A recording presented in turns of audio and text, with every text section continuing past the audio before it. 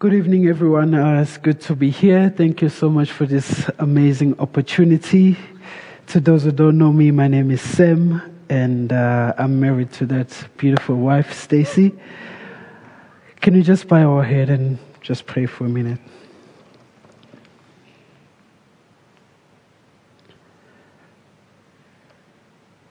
Our Father, we thank you for this opportunity that we're here in this place to hear your voice. And Father, we know you have good things to say to us. And we know, Lord, we're going to leave this place different people with different perspective, with different worldview. Father, we just want to see things the way you see them. We just want to see people the way you see them. We just want to hear things the way you hear them. And we know, Lord, that we live in a world that there are so many things that are happening around us. And sometimes we become distracted by those things. And as a result, we find ourselves in a space where we wonder if it's you or not. I pray, Lord, that this evening we may live with no wonder. We may live with no doubt. We may live with no fear, but just boldness to go out and proclaim your goodness. That's what we want to hear, Lord, this evening, how we do that. And thank you, Lord, that you have given us your word as guidance and your spirit as the leader. In Jesus' name, amen. Would you open your Bible to the book of Luke? Luke chapter 10. I know Richard has been going through the book of Luke, and probably most of us here have been following that devotional reading of the book of Luke. And chapter 10 was one of my favorite parts, which I find it more interesting, and we're going to find out more about it. But my whole agenda this evening is to really encourage us, and particularly around the world that we're more familiar with, which is discipleship. And not only discipleship, but my main, if you want to get my main point of what is it that Sam was saying tonight is this, is that we are messengers on a mission with a message and a motivation. And motivation are very important for us to engage in mission. And message is one of the main things that drive us to share, because it's something that we have experienced ourselves. So that's what I want us to remind us. And I'm going to speak more, rather than on discipleship, I want to focus on the word that we don't often hear, which is messenger. What does that actually mean for us? Who are messengers? What do messengers have? So that's what we're going to be unpacking when we read. I'm going to read just a couple of few verses in this chapter 10, and then we're going to unpack some of those things and actually see where do we go. Luke chapter 10, verse 1, we're going to stop at verse 3, and then we're going to go straight to verse 9, and then from there we're going to go to 16, and then 17 to 20. So, verse 1, chapter 10. After this, the Lord appointed 72 others and sent them on ahead of him, 2 by 2, into every town and place where he himself was about to go. And he said to them, "The harvest is plentiful, but the laborers are few. Therefore pray earnestly to the Lord of harvest to send out laborers into his harvest. Go, your way. Behold, I am sending you out as lamb in the midst of wolves. Then we go to verse 9. Heal the sick in it and say to them, the kingdom of God has come near to you. Then we jump straight to verse 16. The one who hears you hears me, and the one who rejects you rejects me, and the one who rejects me rejects him who sent me. Then we're going to go to verse 17 to 20. The 72 return with joy, saying, Lord, even the demons are subject to us in your name. And he said to them, I saw Satan falling like a lightning from heaven. And behold, I have given you authority to tread on serpents and scorpions and over all the power of enemy, and nothing shall hurt you. Nevertheless, do not rejoice in this, that the spirits are subject to you, but rejoice that your names are written in heaven. Luke is a very interesting writer when you're looking at the gospel. In the first few chapters, from chapter 1 to chapter 9, you would have noticed there is a shift in terms of the theme of what Luke is actually trying to address. Now, Luke's primary agenda from chapter 1 to chapter 9 is concerning who Jesus is. Who is Jesus? So that's what is he unpacking. That's what he's trying to prove, that Jesus is the Son of God. And when you notice from chapter 9 to chapter 10, you see a shift of, now that we know who Jesus is, if we believe that Jesus is the Son of God, how then should we live? How then should we conduct ourselves if Jesus is the Son of God? And we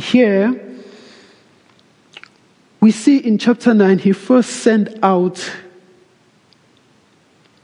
12 disciples. And then in chapter 10, he sent out 72. We're going to go back and see the significance of that. But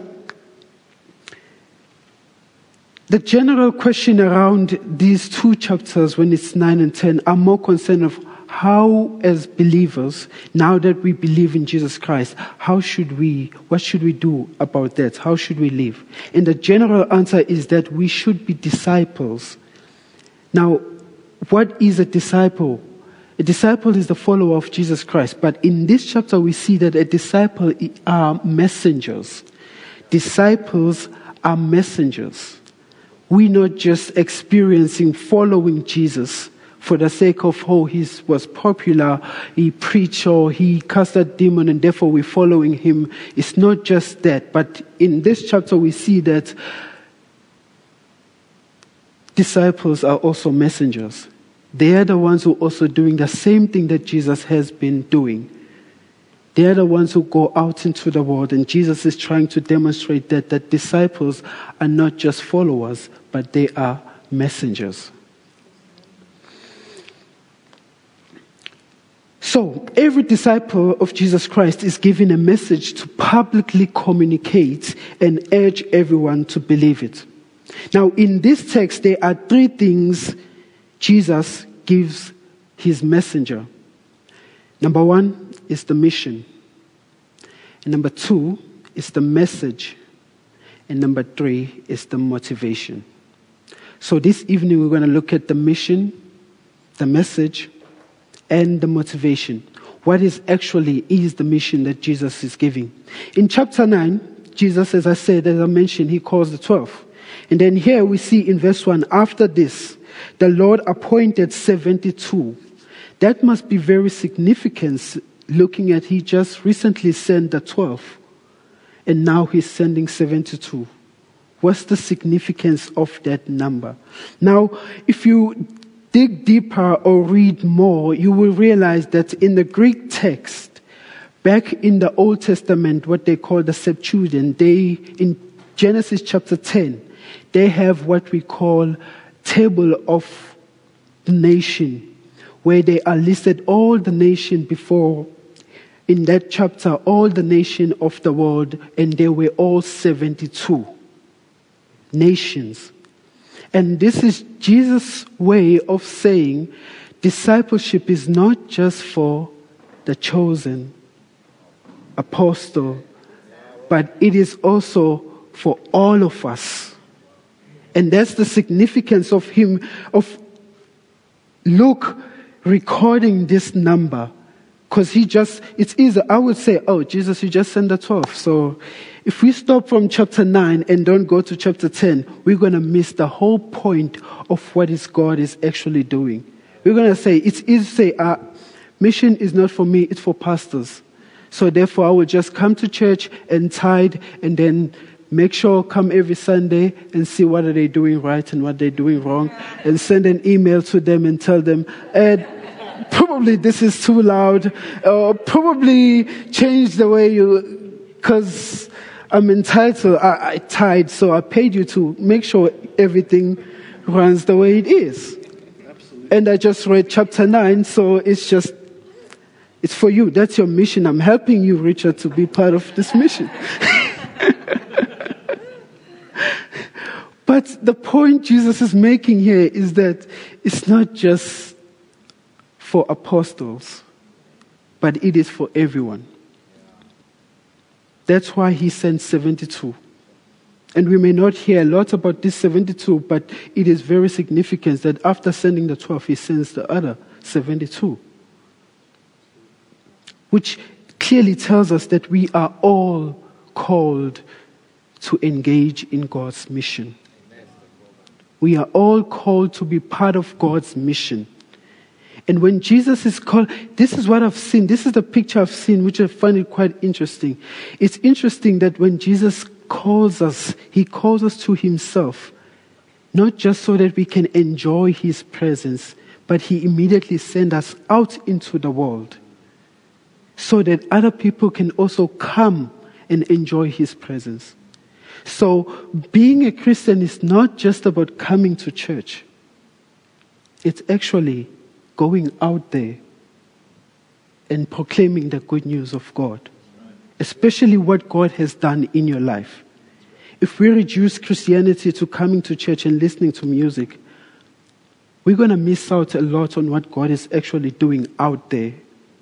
And then when we read newspaper, we're going to be afraid because we're not part of what God is actually doing out there. This is just our hiding space of just forgetting what the world is like for a minute or for an hour. But when we go out there, we're afraid. But we come to church so that to just get motivated to give testimony and see this week, this is what God was doing. This is what God has been up to. And therefore encouraging everyone to just be part of what God is doing out there. So we are all called into mission. And there are 3 things Jesus tells his disciples to do. Number 1, heal the sick, cast out demons, and proclaim the kingdom of God. Now, what does it mean to heal the sick? To heal the sick, it actually means to bind or restore back the function that was broken, restoring back that which is broken.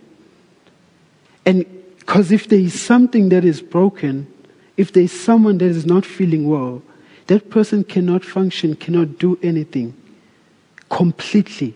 Yes, they can try to do something, but they cannot do it to its fullest function. So when Jesus is calling us to heal the sick, he says actually restore back to what the body where it's actually supposed to be. So we shouldn't be comfortable to see people that are limping as Christians when we know the power that is in us and the command that Jesus Christ has given us. So we shouldn't be comfortable when we hear someone is hungry, when we know the Father who gives us bread. So we shouldn't be comfortable when we see there are people who are blind, when we all have eyes to see. And we can lead them into a good direction. And then cast out demons. Casting out demons actually means liberating people's soul to what is actually enslaving them. There are so many people out there who are enslaved by different kinds of things, and they need to be set free. And if we would all understand the significance of being part of God's mission, we will know that it is not okay to be enslaved of anything. And therefore, if anyone we see, we will not even question, are you sure you're really enslaved of this? We will immediately cast out that demon that enslaving that person. And it's all about understanding the power that is within you. And proclaim the truth. Proclaim the kingdom of God. It basically means speaking the truth. And we know that we live in a world that has a lot of opinions, a lot of things to say. But if you look closely, sometimes there's so many lies in that which appears to be so true. And therefore, it is very important for us as the children of God to be able to discern whether is this of God or is this not of God. Because if we cannot discern if this is of God or not of God, we will be confused. And when we're confused, we tend to do things without thinking. And we tend to be led astray by all different kinds of opinions. So that's what Jesus called. And basically all this, what I found interesting is that Jesus never calls us to something that he has not done himself. This basically means I have shown you how to do this, and therefore you can do it. Because we know he has power to do everything, but it is a privilege that he invites us to partake in what he is doing. It's not just like I'm doing you a favor, guys, but he can do everything by himself, but he chose not. And that should move us from our seats, from our comforts, and go out there and be like, God, do something through me. Yeah, that's right. Do something that is impossible through me. Use me. I'm yours.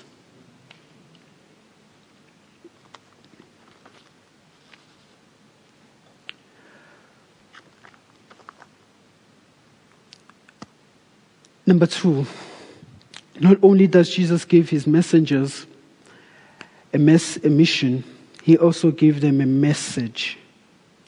If you notice in verse 9, he told them to heal the sick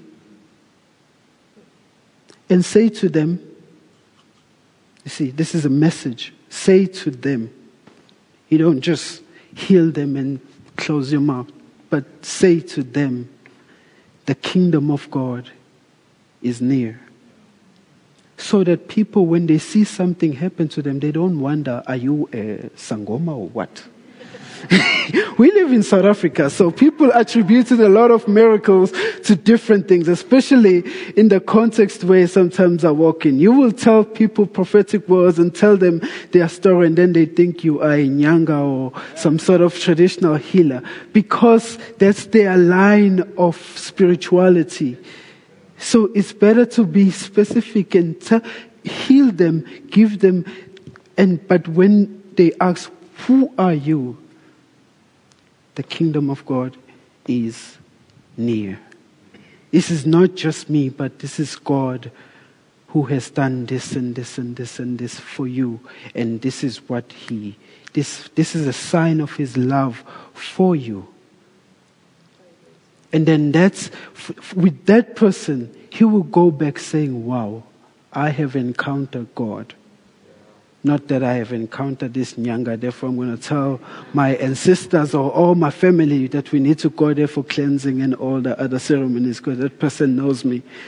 He just told me everything about myself. But the fact, with that kind of religion, they tell you everything about themselves, but they do not point you to the Savior. The only place they point you is that you have this problem, you have this problem, you have this problem. Who can solve that problem? Well, you need to come to my place and then I will do some few things. And then it's only they point you to themselves as the Savior, not to Jesus. So that is why Christian is so unique in its how it conducts itself and how it's engaged with people, is that we don't just point people to ourselves, we point people to the one who really made them and loved them and created them and shaped them for what they were supposed to do in this world. So that is why it is so important for us that we understand our message. Now, maybe you may ask the question, Sam, I don't understand clearly the message. Well, you have a story to tell. No one is here by mistake. No one believes God because you just happen to be told to believe in God. And then you decide, oh, maybe it's a good plan. But you've probably have experienced something that you've never experienced before. You probably have felt being loved the way you've never been loved before by someone else. And therefore, if that doesn't move you to tell someone else about what it means to be loved and to be forgiven, when you know you have done something you should have died in that accident, or you should have died in that hospital, but God sent just a small boy to come and lay hand on you and you were healed. Our life is our message about what God is doing in our life and what God can do in other people's life. Because when we look at the kingdom of God, God came to just declare this is what is happening in the kingdom of God. He gave his testimony. He gave his story. He gave his life so that we can have life. He gave himself. So that is part of what kingdom is about. He didn't just, I'm just going to give that part of my life, and he gave himself so that others can really come and enjoy and see. So the only thing that our message is ourself. If maybe you say, do I have to go to Bible school for this? No, you don't. You don't have to know all the verses in the Bible. You don't have to know all the systematic whatever they will tell you. You don't have to know all the thing. All you have to know is how much Jesus loves you and how much he loves that other person. And that's the message. And it's not just we say it, but we actually also demonstrate that message. Because it's no point telling people Jesus loves you and then immediately they'll be like, all right, he loves me. But if you don't say, yeah, can I pray for you? You're taking a step further. You mean praying for someone means I actually care about you. I'm not just concerned about, telling you my message, how much Jesus loves you, but actually it's more than just love. It's actually relationship. That is our agenda. I'm not just looking, you are not a mission field for me to fulfill my mission, but you are my brother who will be in the kingdom. Because sometimes when we treat places and people as mission field, then we say mission field is just a part-time job. that we do when we have time, that we have a calendar, but mission is our daily life. Wherever we are, at home, we're on mission. To your wife, you're on a mission. To your family, you're on a mission. And how we conduct ourselves sometimes is the message. We may not say anything, but the way we conduct ourselves around the environment of the people we love speaks louder than what we say. So that is why most of the time that our message should be accompanied by action, not just words without action. There should be a balance. That's what I'm actually trying to say, because Jesus, actually, this is what Jesus told them. Go heal the sick. And he wouldn't tell them to do something that he has not empowered them to do. The fact that he tells them to do that, it means he has empowered them. So there is no question of like, how am I going to do this? Do I just lay my legs or do I heat them, or how am I going to do this? Just, I have empowered you. It's like being in an army. One of the men on Friday shared a testimony of what it actually means to be in an army where you have everything that you need for the fight, for the battle. So everything that you need is there. You don't stress about whether you're going to have enough guns. You don't stress about whether you're going to eat, you're going to have enough food. You don't stress about what if I'm hurt, who's going to take care of me. Because why? Everything is provided for you. When there's something wrong with you, you go to different station and say, I have this son, and someone will take care of that immediately. And that's the picture of the kingdom of God. That is like an army camp where you have everything that you need. There is no lack. Therefore, even if when the enemy tries to come and attack that camp, it's impossible. Because these people are unified and they have everything that they need. All the equipment that they need. And we too here at Hillside, we have everything that we need. And I want to beg us to just, let's not look at the numbers, but look at everything that we have. I remember there was a story in the Bible that says David was given, I don't know who was told in the Bible, do not count the, don't do the census. And then immediately, like, because you're going to go into the battle, I forgot the story. And then he immediately go and counted. And counting was a sign of that, you don't trust me. That I'm going to actually give you victory over this enemy. So as a result, you're going to check if we're going to need more numbers to really tackle this enemy. But God has given you a clear command, do not count. Because sometimes when you look at the details, we become anxious and worried.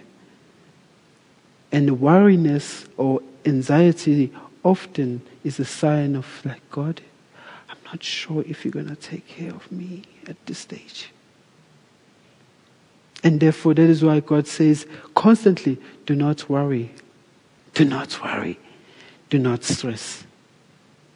We have everything that we need. Because why? We have God who created everything. All authority is, He made us. He made everything. He knows what we need. All we have to do is we have to do what He has called us to do. And He will take care of the rest.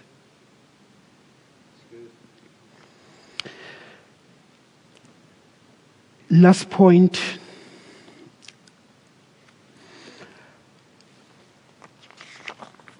I'm so all over this, but... All right. So there is a mission and there is a message, but if we don't have a proper motivation, the message is destructive. I'm going to repeat it. There is a mission and a message, but without a proper motivation, the message is destructive. And sometimes the message is not going to be helpful to that person. So if we look at verse 17. Verse 17 says, the 72 returned with joy, saying, Lord, even the demons are subjected to us in your name. That's quite interesting, right? That's the kind of response. And it's interesting, Jesus immediately, he said, I saw Satan falling from heaven. Why such a random thing when we came back so excited from this mission trip by the fact that even the demons are subject to us? And Jesus immediately said, I saw Satan falling from the sky like lightning. What is he trying to communicate to them?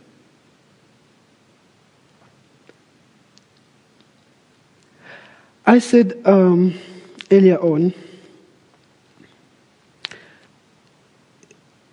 as disciples, we are given a message.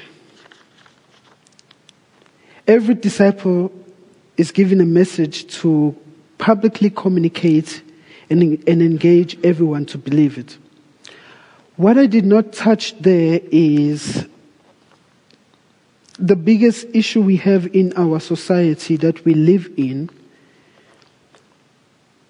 which most people often say, it's okay for you Christians to believe in Jesus and to have this joy and excitement, but it's not okay to convict others and tell others to believe that too.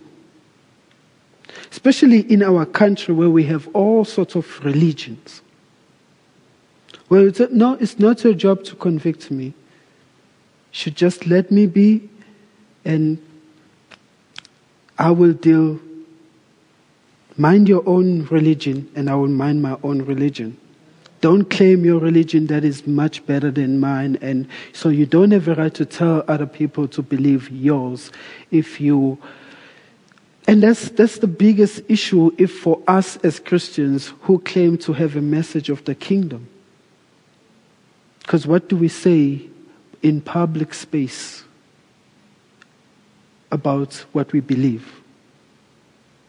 Should we just say, okay, I'm not going to tell them, or what should we say? How do we deal with this issue? I think because most people have led to a point of saying it's because the reason why the world is like this is because of all the religions and the radical people who are so religious, trying to convert other people and doing it all wrong. And so just grab the whole thing of church and everything, it's just wrong. It is not okay to convict other people, making them to believe what you believe. And what do we do with that when we go out on a mission with the message? I believe what Jesus is going to address here is that it all has to do with your motivation. It all has to do with our motivation. What is actually motivating us to go out there and proclaim this message? And I find it very inconsistent because it's very impossible. And I always ask this question to people who always complain about me sharing my faith to them. I'm like, let's say, for example, you have a cure for any sickness in this world. And you were sick and you have experienced this cure and you know how it works. Would it be fair to you to keep it to yourself and not tell anyone about it? It will probably be unfair. It will be the most cruel thing one person would do, where knowing that everyone is dying, but you are silently, because you believe that, no, it's not my job to tell people, to convict people that there is this cure, so I'm just going to keep it to myself and until they become convinced that I can help them. No, it's impossible. So we as Christians, we have the cure that can heal everyone in this world, and that is Jesus. So it is impossible for us to keep quiet, because even if we keep quiet, the Bible says the rocks will still speak. The nature will still proclaim the message. It might not be the way God, might not be maybe plan A or plan B, but I believe there is no plan B, right? That's what they say. But the commission or the command will be fulfilled. Whether how, that's in God's work. So I cannot be silenced knowing that I have a cure that will help my neighbor, that will help my brother. So either way we have to, but my point is our motivation. What drives us is the key thing. If, for example, in this passage we see the 72 came back, you would notice they came back so excited about that the spirits are subject to them. Rather than, wow, Jesus, we have helped people. They are healed. But they immediately come back and say, so excited, even the demons are subject to us. In other words, we are powerful. We have something. There is something that we carry. And that's their joy and that's their excitement. And that's what gives them this excitement, is that we carry something. And Jesus said, I saw Satan falling from heaven like lightning. Behold, I have given you authority. And he admits that, yes, I've given you authority to trade with serpents and scorpions and power over all enemy, and nothing shall hurt you. Nevertheless, but do not rejoice in this, that the spirits are subject to you, but rejoice that your names are written in heaven. So don't rejoice that you have this power, but rejoice that your name are written in heaven. Now, when we speak of names, I know for most people from a very traditional religious background, back in the days, names were very significant.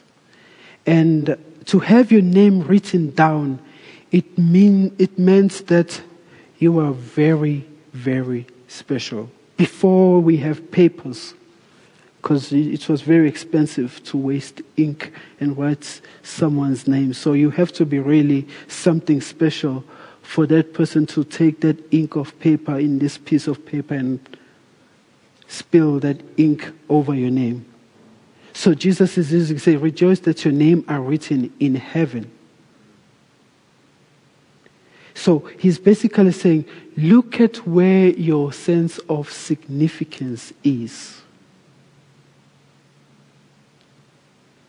It's not in helping people. It's not in me that, oh, I'm part of God's kingdom. Yes, I'm part of the 12. We are 72s and I'm part of this. But they come back and say, wow, we are something, we are significance.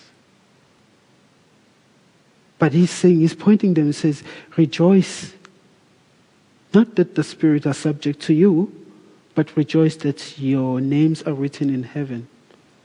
And I know most people who are very traditional will say, have this belief that back on the judgment day, names will be written. So you will have your names written there with all the things that you have done And if you have done well, you're going to say, come this side.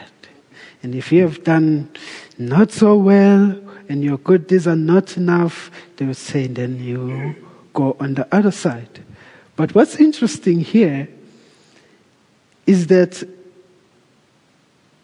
and people, that has been like the drive of all religion, is that now we have to do something so that we can get our names written. But we as Christians, Jesus is like saying here, your names are already written. Your names are already in the book. In fact, you are significant already. Stop trying to find your wealth or your self of being in things that are temporary, that will not last. And heaven is eternity. Rejoice that your names are written in heaven. In fact, rejoice that you are already accepted. Stop trying to seek acceptance in places that sometimes you're not welcome to. You already accepted. And sometimes if we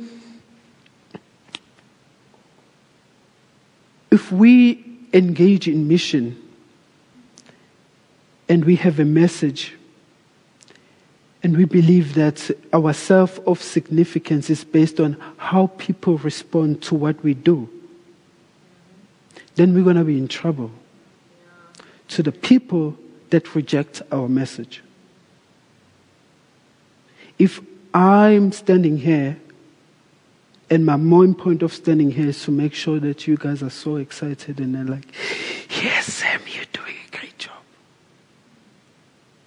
If you don't even say amen, and my thing or my significance is based on, for me to know whether I'm doing well is based on how you respond to this message, then I might leave this room being hurt and be like, they didn't hear me.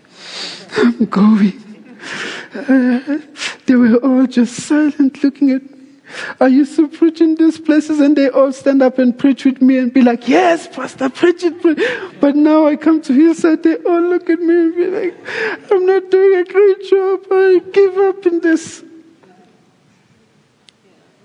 If that's myself, if myself or my identity is based on what other people think of me,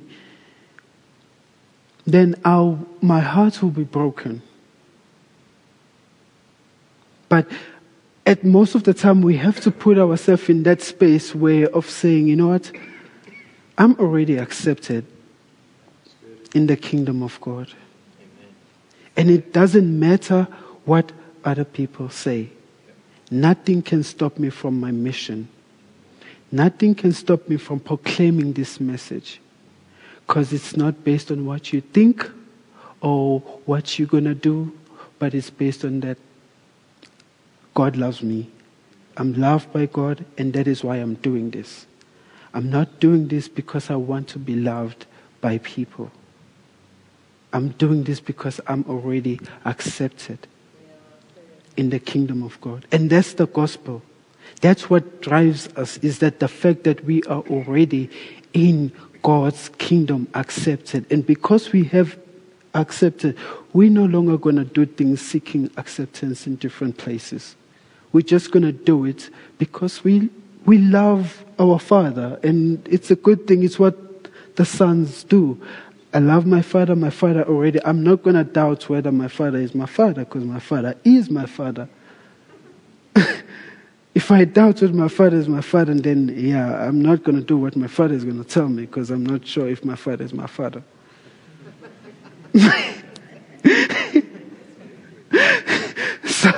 So that's the thing. That's why that's our motivation, is that we already accepted. And religion tells us that to be accepted, you have to keep these certain rules. You have to follow certain protocols. You have to do certain things. And therefore, if those things you did them correctly, then you will be accepted. And I come from a Zulu culture, which there are a lot of things that people are still doing today, seeking acceptance from people who have gone dead. While the relationship they have is broken, but they're still trying to maintain a relationship with people that have gone, and they were not even in a good relationship while they're still alive. And now that they have gone, maybe they will spend money that they don't have, doing a ceremony that they don't need, to make someone happy that is not even there.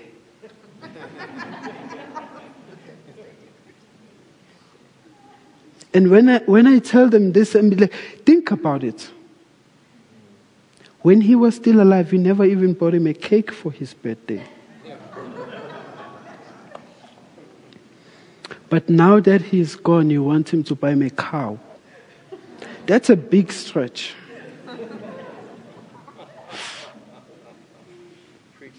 And they think I'm just you are coconut. Like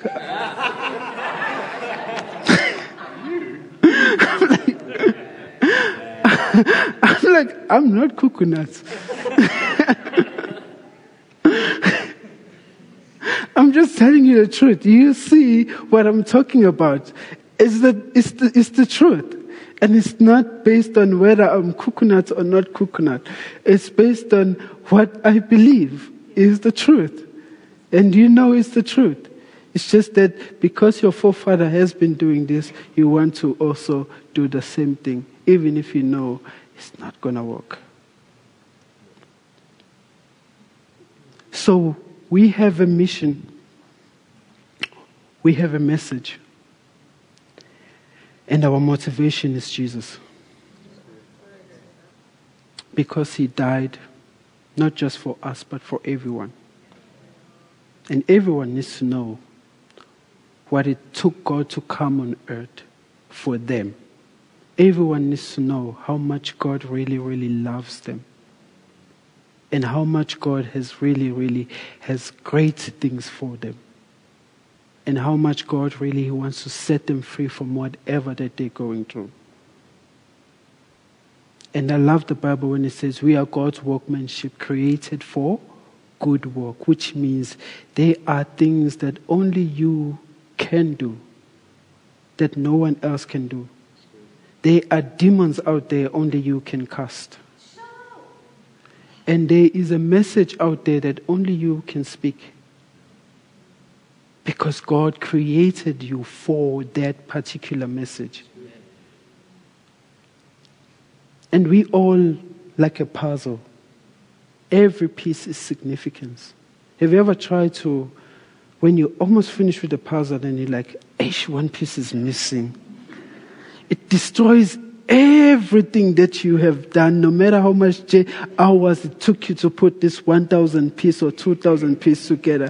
But if one thing is missing, it's like all that energy for just one piece that is not there. You're not going to be like, at least I can see the face, but there's that corner one that is not there, so it doesn't work anymore. So my point is that we are all significance. Every piece counts. We just have to go out there and play our part. And God has given you all power and all authority. So let's close with this declaration that says, I am a messenger with a mission, with a message, and a motivation. I am a messenger with a mission and a message and a motivation. Thank you.